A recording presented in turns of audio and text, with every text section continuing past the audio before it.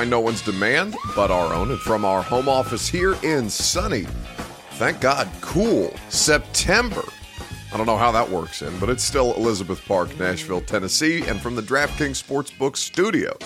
It is the 615 Sessions podcast. It's game day for the University of Tennessee, and we're proud as always to be presented to you by the fine folks at Two Rivers Ford. So, we will not be talking about the Vols today, even though it is game day as you're hearing this podcast. That will be next Tuesday's conversation after the first game against Bowling Green has been played.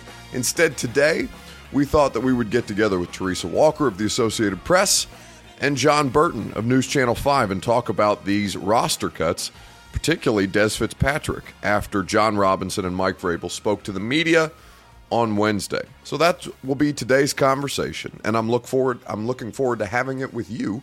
I'm also looking forward to telling you about Two Rivers Ford. They've announced the all-new Built For You program. Now you can order any Ford, any color, with any available features and accessories from Two Rivers Ford and have your vehicle delivered right to your door. It's just another way that Two Rivers Ford makes buying a vehicle easy.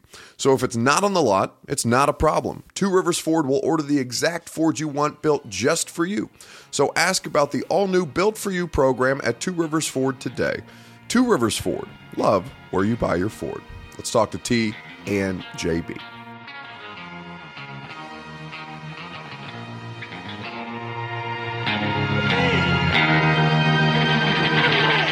"615 Sessions podcast, a little late arriving edition, but we figured there wasn't really much of a point to doing a podcast until after the roster cuts were made.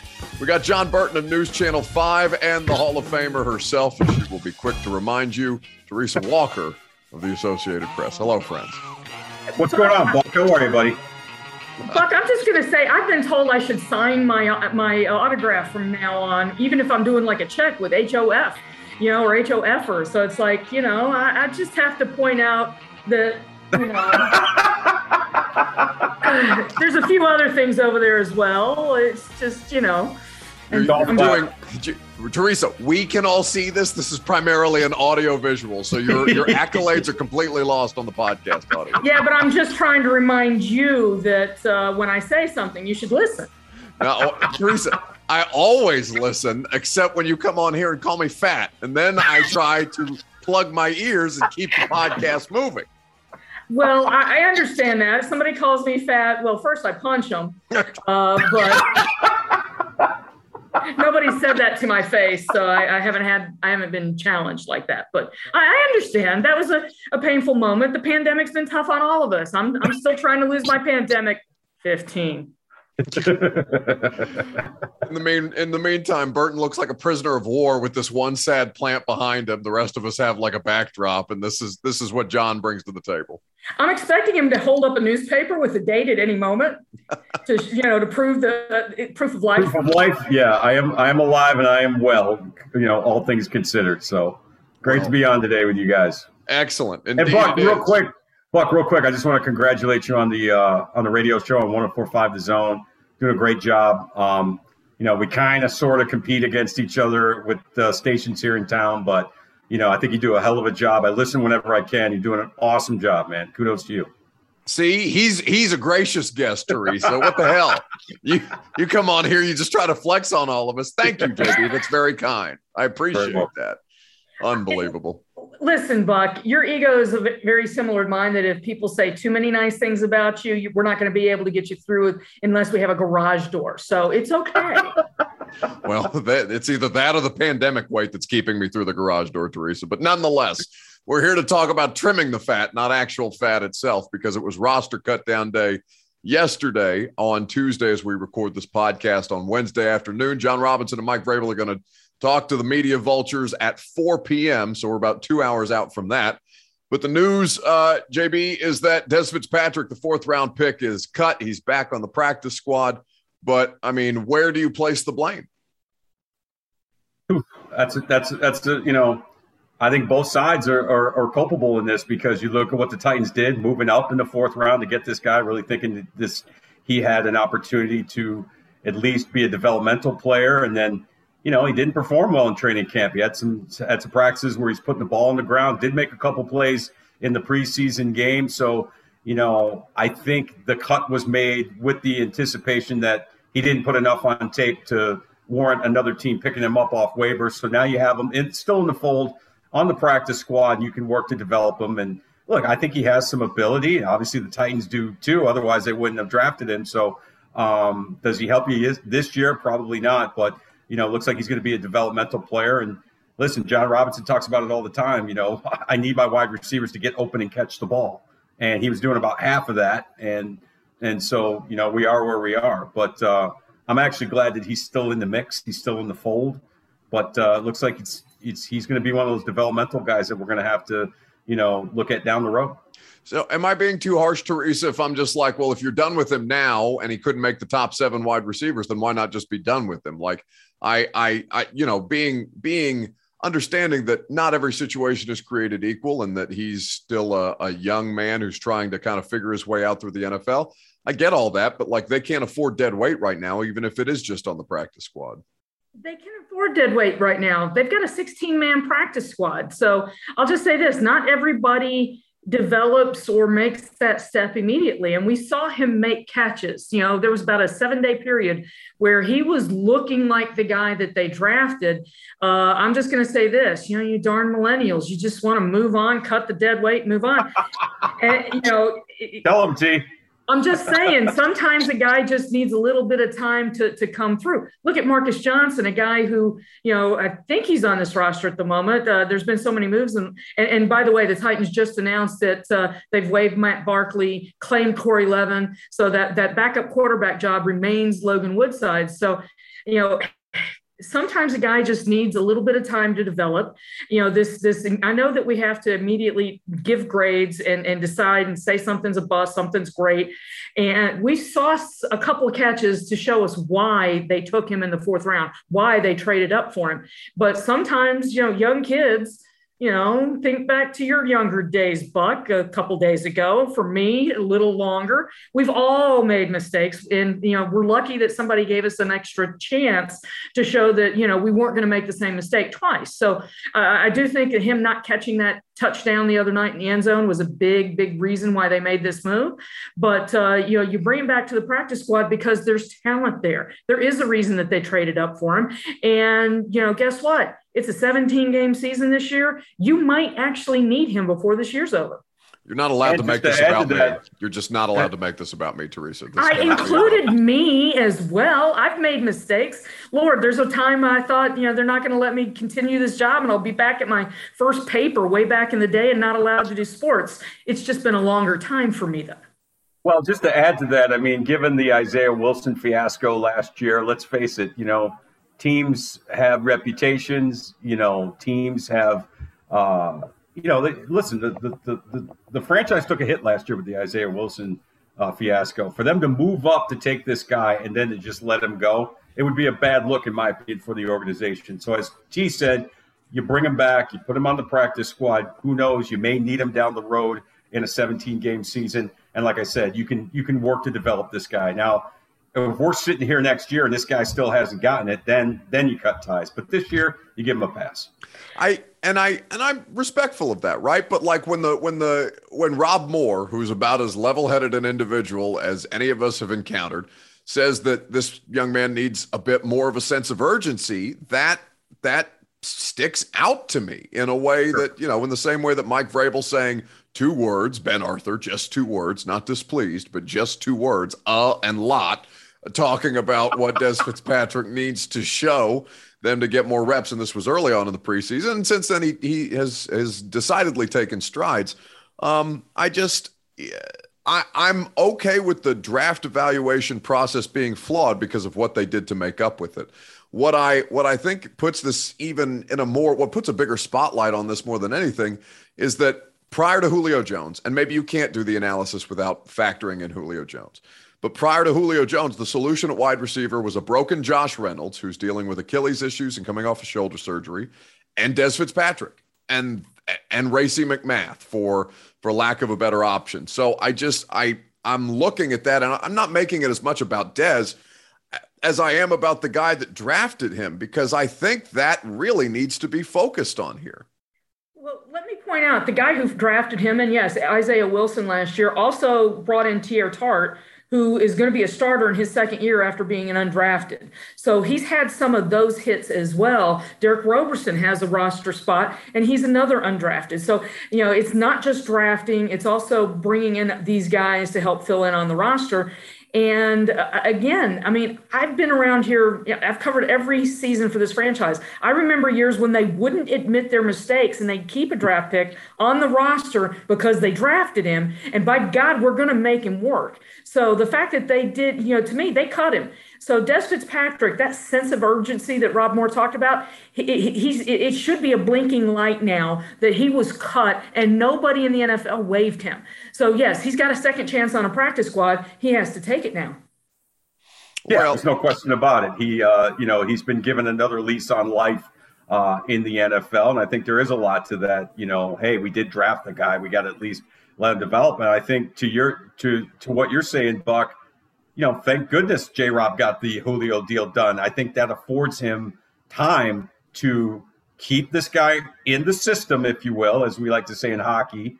And like I said, work on him, develop him, see if he can build that sense of urgency because, that Julio trade puts you pretty much set at wide receiver if everybody stays healthy. So why not bring this guy back and try to help him along? Because obviously, as Teresa said, they see something in him. So 7, the numbers that kind of stand out from this 53, and we know that there's 9 players on the COVID list. One would assume that Ryan Tannehill is about to make a return based on the fact that they've just waived Matt Barkley. So we'll count him for the time being until such time as they announce he comes off of the COVID list. But this is good. This roster is going to look markedly different in 11 days as we tape this podcast between now and kickoff, basically, because of those 9 individuals who are on the COVID list. I guess where are you guys looking at this roster right now as presently constructed, Teresa, and saying, okay, this is where they'll probably pull from once the numbers start to even back out, once you start to get a Nate Davis, a Ben Jones, a Harold Landry, a Jeremy McNichols, where are they taking from to bring these guys back? Partly the secondary. And right now, I think we're still at 7 wide receivers. I just don't see them keeping 7. It's probably going to be 6. So those are the 2 spots that are, kind of the heaviest to me. I mean, let's face it, 8 offensive linemen, they're going to have to add somebody back, I think, there. I mean, obviously Ben Jones. So I just don't, and now they've claimed Corey Levin. So I think they're going to get closer to 9-10 there just because, well, we've seen the injuries they've fought through already this preseason and training camp. I think and last year as well. So I think that they're going to probably be closer to 10 there. DBs, man, I'm sorry. There's a couple there that I can easily see going quickly. Yeah, this 53 is the 53 for now, right? With all the guys they have on IR. And what is Brian Hill's situation? Is he short-term IR or is he done for the year? He's on IR, and since he was put on IR before the 53-man roster, he can't come back. Right. He's not eligible to return. Okay, so he's done. All right. So and Buck won't have to ask about him. I agree. They're not gonna have 7 wide receivers opening day, and it's going to be a matter of seeing who comes off that COVID list. There's going to be a ton of moves made, like you said, Buck, between now and when we kick it off against the Cardinals. So I'm sure a lot of guys were told, hey, rent, don't buy. Stay in a hotel. Yeah, stay in a hotel. Travel light. We may be calling you at some point, and we may be asking you to come in and bring your playbook. So outside of Dez, is there anything, JB, that surprises you about what they did here? Understanding, all the qualifiers that we've put on this particular group of players and how it will look markedly different, probably not in the not too soon or not too far future. You know what? The one thing that stands out maybe a little bit, I really thought up until Saturday night, I really thought Matt Barkley was gaining on Logan Woodside to be the number 2 QB. I did. Maybe I drank the Kool-Aid or I went down the rabbit hole or use any analogy you wanted. I really had kind of convinced myself that Barkley had a shot to really be the number 2 QB based on his experience. I'll just tell you what I feel, and it's nothing against Logan Woodside. He's a fine young man, and I know the Titans like him, but I would feel better given Matt Barkley's experience. I would feel better if Tannehill had to miss a few games, and Barkley came in and started for 1 or 2 games or 3 games. Then I went for Logan Woodside, just based on the fact that Logan Woodside really hasn't thrown a meaningful pass in an NFL football game. He's obviously played a little bit in mop-up duty, but so I thought, given what Barkley had done up until Saturday night, I felt like there was a pretty decent shot, at least in my mind, that Barkley could win that 2 job. Teresa? I disagree, JB. And now I'll say this. A lot of people do. I was with you on Matt Barkley making it a competition, and then Saturday night happened. Yeah. The pass to Danny Trevathan. Oh, I'm sorry. Yeah. That was just so bad that it kind of erased, just like the Des Fitzpatrick drop in the end zone, that interception kind of erased all the good that he had done. Yeah, you're probably right. Well, you're probably right. I thought the same thing when I saw that play. I was like, that's not good for him. And listen, Logan Woodside threw a pick 6 too, so it's not like this was the perfect situation. But his arm was hit, whereas Barkley threw that right to the guy. Completely understood, which is why, JB, when you bring up NFL experience, I'm looking at Matt Barkley and saying, no, that's 8 years of bad NFL experience. Matt Barkley has a consistent track record of having bad experiences when he plays the quarterback position. So the experience that I'm seeking is not the Matt Barkley experience. I've seen 8 years of him being cheeks. No, I understand that. And listen, I just felt like the way he came in about halfway through training camp and seemingly picked up the offense pretty well, I thought he had a shot. But you're right. Saturday night kind of erased that for me. So other than that, no real surprises really stood out.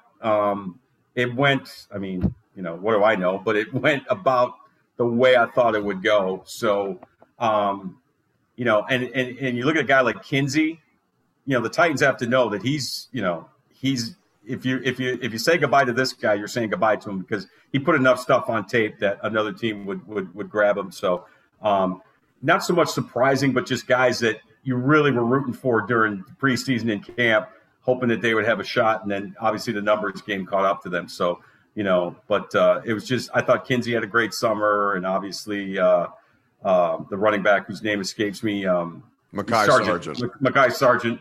They were fun to watch. We all have these training camp darlings, right? We always have these guys that we fall in love with in camp, especially fans do. And you find yourself rooting for them, right? And when they let go, you're like, oh. I remember when I covered the Bills in the late 90s, there was a giant fullback out of Florida State named Clarence Pooh Bear Williams. Remember Pooh Bear T out of Florida State? Yes. He had been out of football because he was so big. This guy was huge, Buck. He ate himself out of the league. He's pretty good. Yeah. And then he got in shape. He got in shape, came back, tried out for the Bills. I think it was 1998. Actually had made the final roster. And I was rooting for this guy all summer. And then it was one of those deals where, when other moves were made, the Bills brought in other players. And so he ended up having to go. But so he was like my all-time camp guy, Clarence Pooh Bear Williams of the Buffalo Bills back in 98. What an exceptional nickname. Little story for you there. No, it's good context because you're right. There's one of these every year, and obviously without a preseason last year, fans could not attach themselves to a Mason Kinsey or a Mekhi Sargent the way that they did. The obsession with Mason Kinsey, and you're right, he did really well during the preseason, and he was consistent. He got open, he caught the ball. That's what they asked them to do, right? You just outlined John Robinson's thesis statement on the wide receiver position, which one would think is very plain and simple, but it turns out some guys can't do that. So with Mason Kinsey, I don't necessarily, because he's the player that's out there and he's the player catching the ball and he's doing good things and the Titans looked good while he was on the field. I guess I understand it. I just don't give preseason that kind of credence when I'm looking at it. I'm like, there's just no way that this dude makes the team because there's nothing special about him. And I don't mean that as an attack. There's just nothing special about him. No, at the end of the day, you're right. Given the receivers that they already have in the room, it was going to be hard for him to find a place. But speak nicely, guys. He's on the practice squad, so they just signed him this afternoon. So he's back in the system, and nobody claimed him. So as good as he looked this preseason, nobody else claimed him. That's a great point. It's a great point. And he put some pretty good stuff on tape, I thought. He would go to New England, and he's already been cut twice there, so they can't have any more tiny white slot receivers on the New England Patriots since they've already brought back a frumpy-looking quarterback, and it's all it's the next 20 years of dominance in the NFL. Of course it is. From that standpoint, we saw Cam Newton get cut. That is a conversation that I want nothing to do with but that was brought to the table, certainly on my radio show, JB. I'm sure you got some calls about that as well. I think that more than anything, though, with what's out there, that we saw them pick up Michael Pruitt, right? And Corey Levin is somebody who's familiar with this team, and they've brought him back clearly to bolster that kind of depth. Outside of that, though, I really think that they're largely set at these positions. Not that they won't continue to churn bottom of the roster and you won't see a million more Mekhi Sargents or Mason Kinseys come in and out over the course of the next 17, 18 weeks. But I think for the most part, this is a roster that's basically it has the pieces in place to move forward. Now it's just about how they prepare themselves for an opponent that's going to look a lot different than I think we anticipated. What did you guys make of the Malcolm Butler retirement? Smart decision by the Titans to release him for cap space when they did. It's apparently for a personal issue, and I hope that it's nothing too serious because I thought that he probably had another year or so left in the NFL. Yeah, I thought it was a good signing time by the Cardinals, and I agree with Teresa. I really thought he had a couple of decent years left, and he'd be a nice veteran presence along with guys like J.J. Watt in that Arizona locker room. But yeah, I mean, obviously we don't know the details of what led to his decision to retire, or at least step away from the game for the time being. But you're right. Good on the Titans for realizing it's kind of like that New England way. Better to get rid of this guy 1 or 2 years too early as opposed to 1 or 2 years too late. And so, I always liked Malcolm when he was here. I wish him the best, and hopefully whatever situation he's going through, he can get through. And I think he had a pretty nice career. And listen, this guy will, he'll never have to buy a dinner in Boston for the rest of his life for winning that Super Bowl at the goal line there against the Seahawks. Well, and just because he's on the reserve retired list this year doesn't mean that he's done in the NFL. But I do think it's more likely than not that once you decide that this year isn't it for you, that thing kind of starts to slowly erode. So now with all of this stuff in place, and we understand, how things are going to change over the course of the next couple of weeks, whether we know the exact personnel changes that they're going to make or not, how much better, guys, is this roster than the one that we saw a year ago? I think it's better. I mean, think about it. The people we've been quibbling about and getting excited about, it's like, ooh, he might. No, it's because the quality of this roster has raised. There were no real position battles. I mean, the fact that right tackle is still to be decided is more an issue of the fact, I think, that Dylan Radins played 1 game last year, and they've been trying to force feed him as many snaps as possible this preseason. And they're going to let one of the veterans have the job to go early, and we'll see if Radins can get up to speed. But, that's more the fact that a pandemic issue. Other than that, that's kind of it. We know who's starting. We have questions in the secondary about exactly where these young kids are going to slot.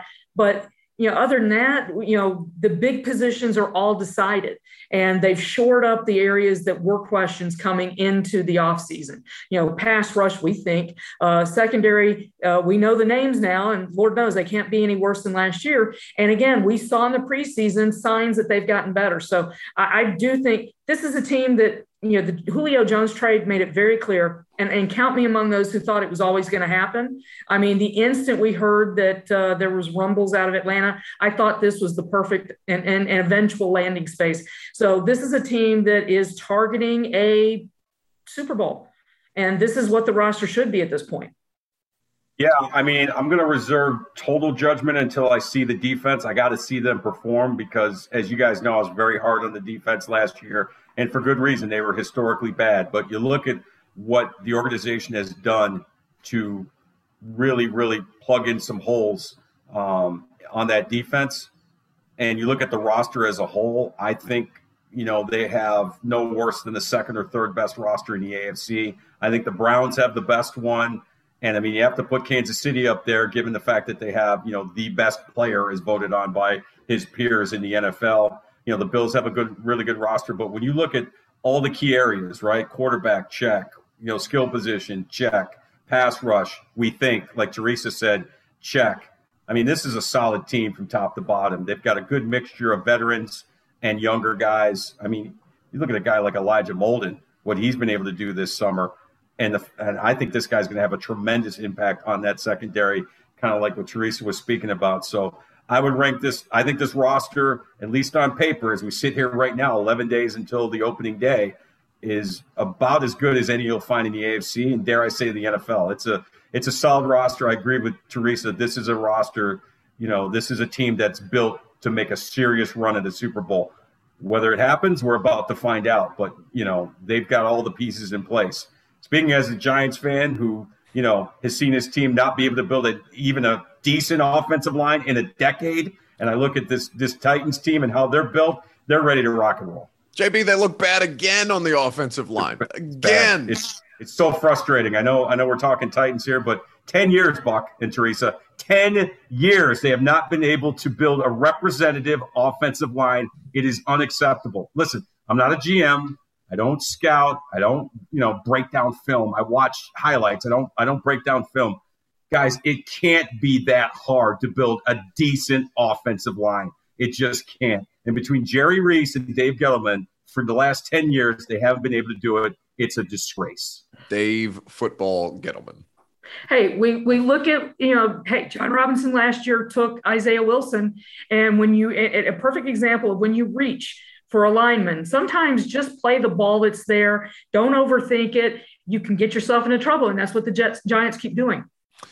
So and let's not forget about, real quick, Buck, let's not forget about what we said about, reputations, right? Saving face. Listen, egos. We all got them.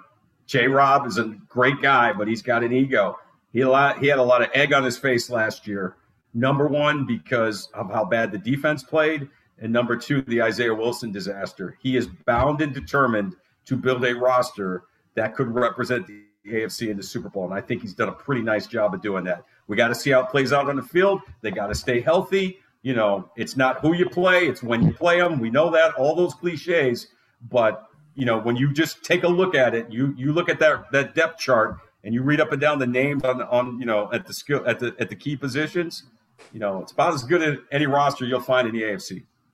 No, and I certainly I feel similarly to the two of you. And of course, I want to see about a month of what they look like on the field before we actually understand what this football team is going to be in comparison to last year's team. And I understand that at least they will not do that, compare to last year's team. But this is something that's going to continue to be a part of the conversation because that's the precedent. That's what we have to work off of. JB, one word to describe the emotions of Titans fans when they found out Jerome Boger was going to be officiating their first game. Trepidation. Teresa. No!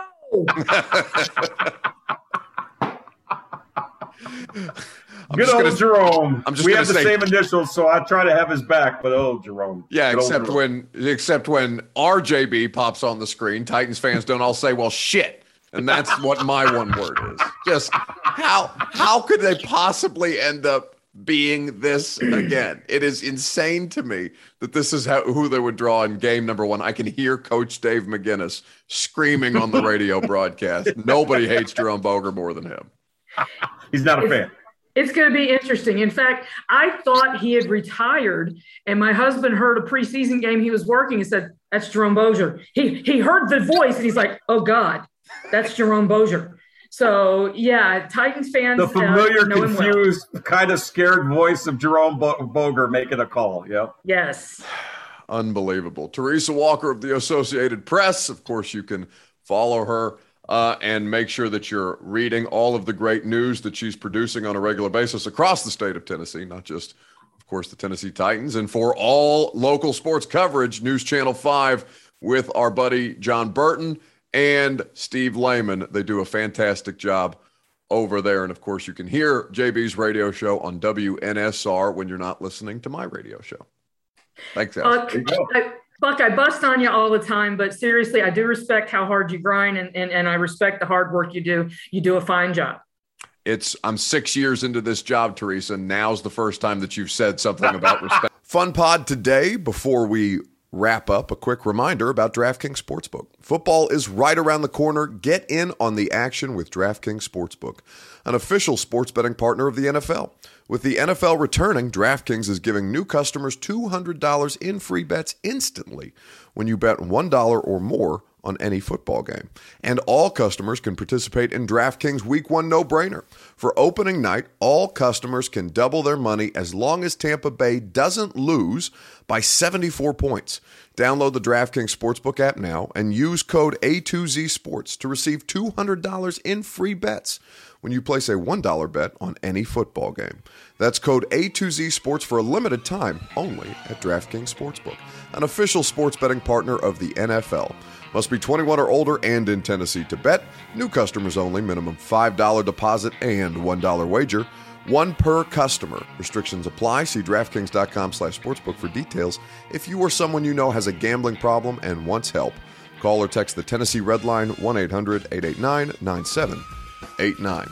That's going to do it for us today. When we return with you, we will be talking about a legitimate football game between Tennessee and Bowling Green. We'll recap what happened basically off tonight's result as you're hearing this podcast for the Vols, and then we'll go full face forward into football season for both of these teams between the University of Tennessee and the Tennessee Titans, because it'll be opening week for the Titans as well, and we're looking forward to having those conversations with you. In the meantime, stay safe, stay clean, and as always, stay hot. This has been the award-winning 615 Sessions podcast from the DraftKings Sportsbook Studios, powered by Two Rivers Ford and brought to you as always by A to Z Sports and A to Z Sports Nashville.com.